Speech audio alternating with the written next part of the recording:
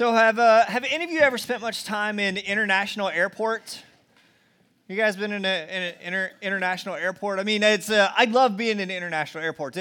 It's really fun and exciting for me. One of my favorite things to do is when I'm walking through the terminal, I read where each gate is going, where each plane is going, and I usually wish that I was going to that place instead of the place that I'm really going. Because it seems so exotic and fun and exciting, and you see people wearing all kinds of different clothes and wearing different things. The best international airport I've ever been was when we were in Dubai. I mean, it was in the middle of the Middle East, and so there were flights to Asia, there were flights to Europe, to all over Africa, and then always all through China and Australia. It was this big hub, and so it was filled with all kinds of very interesting people. And I loved being a part of that. I loved being in that place. In the ancient Near East, the city of Ephesus was a lot like an international airport. It was this capital city, this port city. It was the fourth largest city in the Roman Empire with more than 500,000 people in this one place. But because of its location, it had people from all over the Mediterranean and from North Africa filtering through this one city. But it also had people coming all the way from the ancient Near East, from the Middle East, from different parts of Asia, from where today would be Russia, pouring through this one hub from Greece, from Rome, from Europe. They all met in this one place. And Paul, on his third missionary journey, spends time in Ephesus. In fact, he spends a couple of years in this city. And what you need to remember is, at least in a previous life, Paul would not have been excited to be in Ephesus.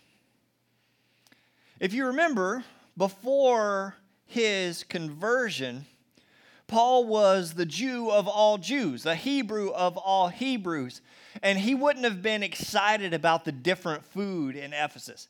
He wouldn't have been excited about the different people and the different languages and the different customs. But as a Hebrew of Hebrew, Paul would have been repulsed by even the idea of Ephesus.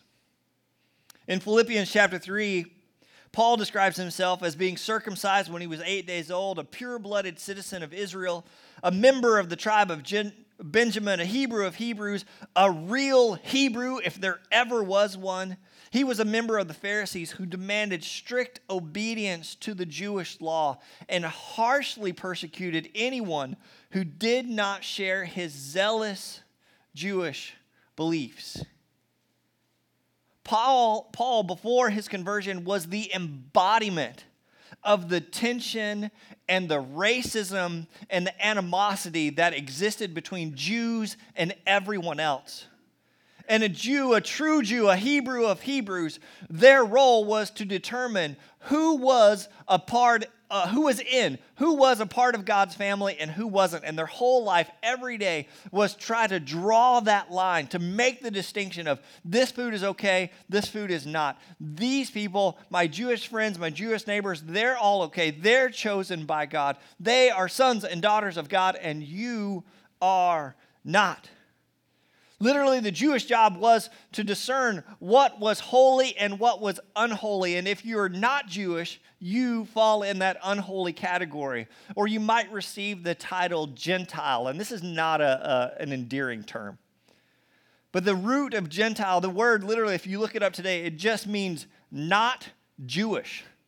And it should mean Gentile just means not good enough. Because a Jew would have nothing to do with someone who is not Jewish. And if you remember, Paul is zealous in his pursuit of Jewish life, of the Jewish oneness, of the Jewish promise. Do you remember this? Even persecuting Christians pre his conversion, standing beside and agreeing with the murder of Stephen. He's going in and chasing down Christians to punish them and kill them. Any followers of the way, he is after them. And if that's his attitude towards Christians, what do you think Paul's attitude towards Gentiles was? Some of the writings we have from this period, the Jews refer to Gentiles as not being human, refers to Gentiles as beasts. They're not human. They're animals. And if a Gentile was to ever strike a Jew or hit a Jew, the Jew's responsibility was to kill the Gentile. And so, even though Paul has gone through this great conversion and has become a new follower of the way, you know he had to be uncomfortable in Ephesus, right? With all of this different food and language and people, all of these things he had spent half his life avoiding and criticizing. And so no one is more surprised than Paul when God sends this Hebrew of Hebrews on a mission to Ephesus International Airport. And the only thing more shocking than God sending Paul is the message God gives Paul to deliver. I want to walk through the book of Ephesians where Paul writes this letter. After being in Rome and in prison, he thinks about his time and his friends and his converts in Ephesus, and he sends them this letter. And I just want to walk through some of this. I don't have time to read you the whole book. But God sends this Hebrew of Hebrews, post-conversion, to Ephesus International Airport. And he begins by talking in chapter 1 all about the grace and the power of God's grace. And then in chapter 2, verse 11, he says, don't forget that you Gentiles used to be outsiders. And he goes on to chapter 12. He says, in those days, you were living apart from Christ. You were excluded from citizenship. This would have been something Paul's very familiar with, right? You fall in the not good enough team. You lived in this world without God and without, what's the word? And look what he says in verse 13. But now, you have been united with Christ Jesus. Once you are, what's the next two words? Far away from God, but now you have been brought near to him through the blood of Christ. In verse 19, it goes on to say, so now you Gentiles are no longer strangers. You Gentiles are no longer foreigners, but you are citizens along with all God's holy people. You are members of God's holy family. Are you getting the power of this message now? Holy cow, I can't believe what he just said. It's incredible. And look, it continues in chapter 3. Chapter 2 just kind of sets the stage for the next chapter. In verse 2 of chapter 3, it says, Paul says, God gave me this special mission, this special responsibility of extending his grace to you, Gentiles. He goes on and say in verse 3 that God revealed his mysterious plan to me. God himself revealed it to me. This is his plan and this is his mission that he's given me. In verse 6 he says, and this is God's plan. Both Gentiles and Jews who believe the good news share equally in the riches inherited by God's children. Jews and Gentiles, equal. Both becoming children of God. Both are part of the same body and both enjoy the promises of blessings because they belong to Jesus Christ. In verse 7 it says, by God's grace and mighty power, I have been given the privilege of serving him by spreading this. What's the next two words? And what's the simple good news? Once you weren't good enough, but now you're in. Through the blood of Jesus Christ and his grace. In verse 12, it says of chapter 3, because of Christ and our faith in him, we can now come boldly and confidently into God's presence. You remember what it said in chapter 2? It said, once you were far away. But now, because of Christ, the good news that I get to share is once you are far away, but now because of Christ, because of his grace, because of the blood of Jesus Christ, all of you who are far away have been brought near, have been brought into God's own family, into God's very presence. And this really paves the way for what he's about to say next. In chapter 4, verse 1, it begins with one word. What's it say? Therefore. Now, this is a loaded word. This is a big word. It means based on everything that I've just said in the last 3 chapters, based on this incredible message, in the light of this incredible message, with the full weight of what has just been said, because you once lived without God and without hope, because you were far away from God, but now through the incredible grace of Jesus Christ have been brought near. Therefore, I beg you to lead a life worthy of your calling, for you have been called by God. Because you have been brought near, I beg you to lead a life worthy of the calling you've received. I'll let you read chapters 4 and 5 for yourself. But in chapter 4, Paul goes on to say, live no longer as the Gentiles do. Throw off your old sinful nature and your former way of life. Instead, put on a new nature created to be like God. Imitate God, therefore, in everything you do. Live a life of love, following the example of Christ. Don't act thoughtlessly, but understand your calling. For you have been called. Understand what the Lord wants you to do. And then at the end, he talks about the power of marriage and submission to each other. And these people who are going to live out this new calling that they've received, Paul says, put on the full armor of God. As you take on this mission, put on the full armor of God and pray for boldness. And that's Ephesians. That's the story of what God is doing in this incredible place. And I tell you all of that to talk about David Browning just for a minute. And I know he's sitting here. So if you've been around David very much in this past year, you've probably heard David reference Ephesians chapter 4. He's been beating me over the head with it for months and months and months and months, in a good way, in the best way. It keeps coming up. And what I want to say about that is I think God is working through David. As one of the elders of this church, as one of the leaders of this church, I think what has happened in David over especially this last year is that God has filled David with a holy discontent. I think through David and others, for sure, God is bringing a new mission to Aspen Grove Christian Church, or maybe not a new mission. And David is so far the one who senses it, knows it, feels it the most.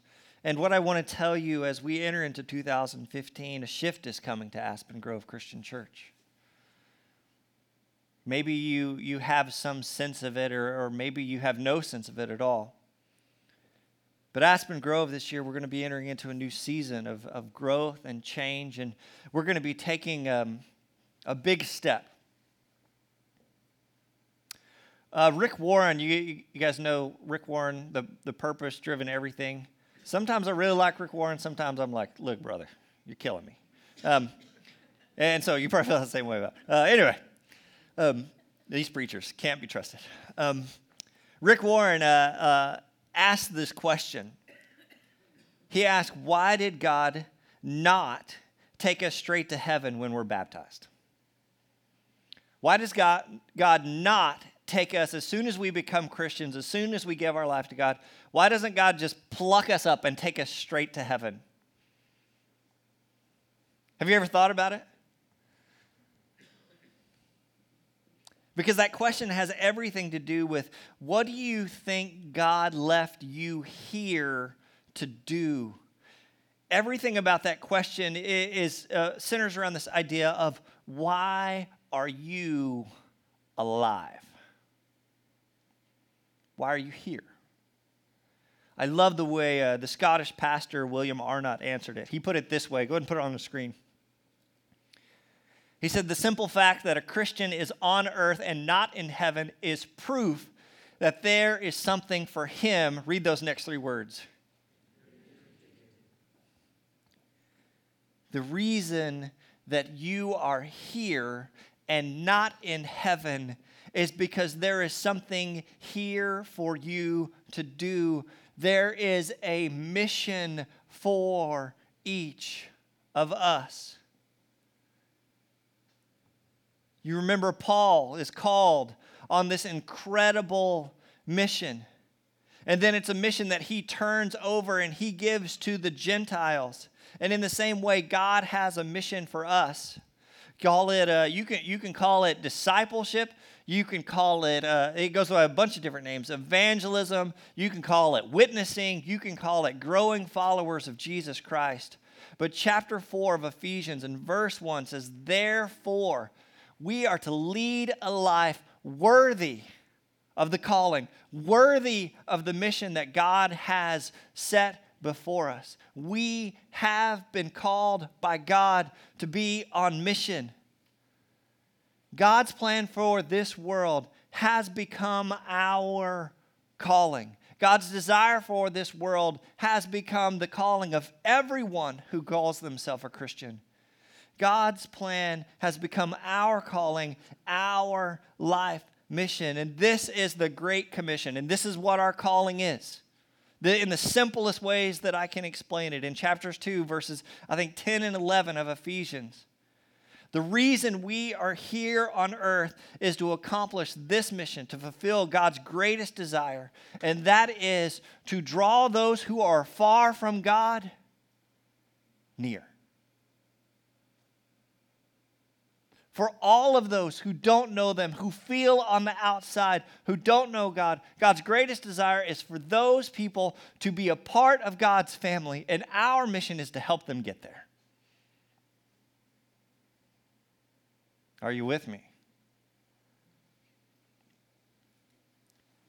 And this is where Aspen Grove is going. We're beginning this new series today. It's called Life on Mission. And for the next 3 months, we're going to start diving into this idea of how do we do this? How do we live this out? And I know all of you already agree with this idea with the ideas of discipleship. I know you all already are on board with the ideas of it, but we are hesitant about how do we do this? And we have all of these hesitations. And so really for the next 3 months, starting today, first Sunday of 2015, we're going to be talking about a life on mission, answering God's call for our life every week all the way up to Easter. And we have a couple surprises on the way, so you should definitely be worried. Our small group series that's going to be beginning in February is going to be, what does a life on mission look like? How am I living it? Really, this whole year is going to be us leaning into this calling, this mission. And I know what you're thinking. If you were like me, even when some of this started to ruminate and come out of some of our conversations with David, there was walls started going up. And maybe you feel that right now inside of yourself. Okay, Adam's sending us on mission. Not me. Because surely he doesn't mean me. And I just don't know enough about the Bible, and I have enough struggles in my own faith. How am I supposed to talk to somebody else about their faith? And I just don't know how. I don't even know where I would start. I mean, life on mission, surely he's just talking about Adam. He's not talking about me. He's not talking about us. He's not talking about my office or my family or my neighbors. I know what you're thinking. Adam, you have picked the wrong guy. But do you remember who God sent into that international airport? The Hebrew of Hebrews. Some might say the worst possible candidate. He had a horrible history, a horrible background. Don't you think Paul ever tried to explain to God, I'm really not the right guy for this job? Don't you think that Paul maybe like you, doubted God's calling, that he doubted God's mission for his life. Don't you think he ever said, boy, have you got the wrong guy for the job? And so no one was more shocked or stunned or overwhelmed by God's calling for his life than Paul. Paul can't believe it. And over, if you read Ephesians, I challenge you to read it this week. Paul uses this phrase. It happens again and again and again. Paul says, when I think about all this, and what he's doing is he's putting his hands on his head and he's going, when I think about all this, I don't even know what to make of it.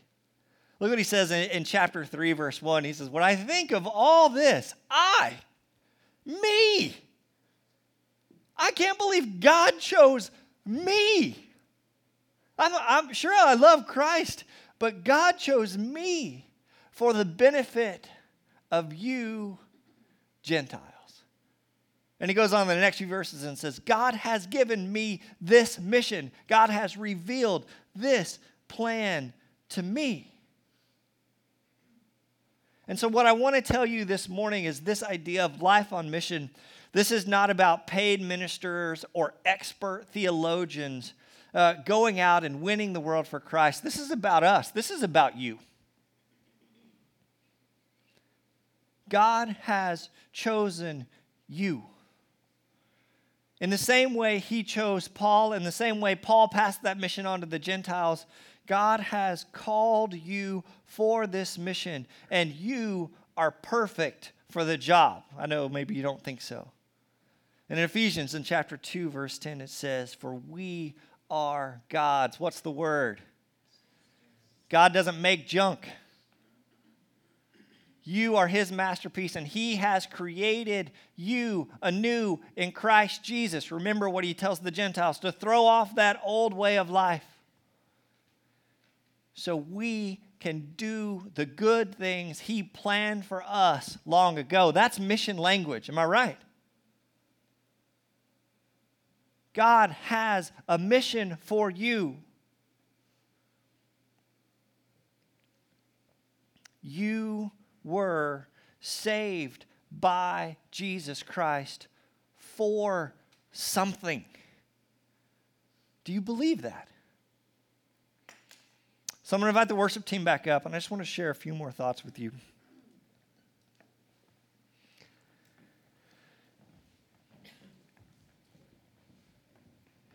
For many churches in America, this idea of discipleship or evangelism or just taking people who are far from God and drawing them near, it's been the elephant in the room.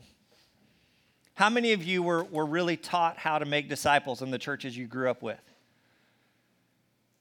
How many of you were taught that it's good for us to make disciples? Yeah, we were all taught that. But the how-to, the practicality of how do I really talk to my office mate?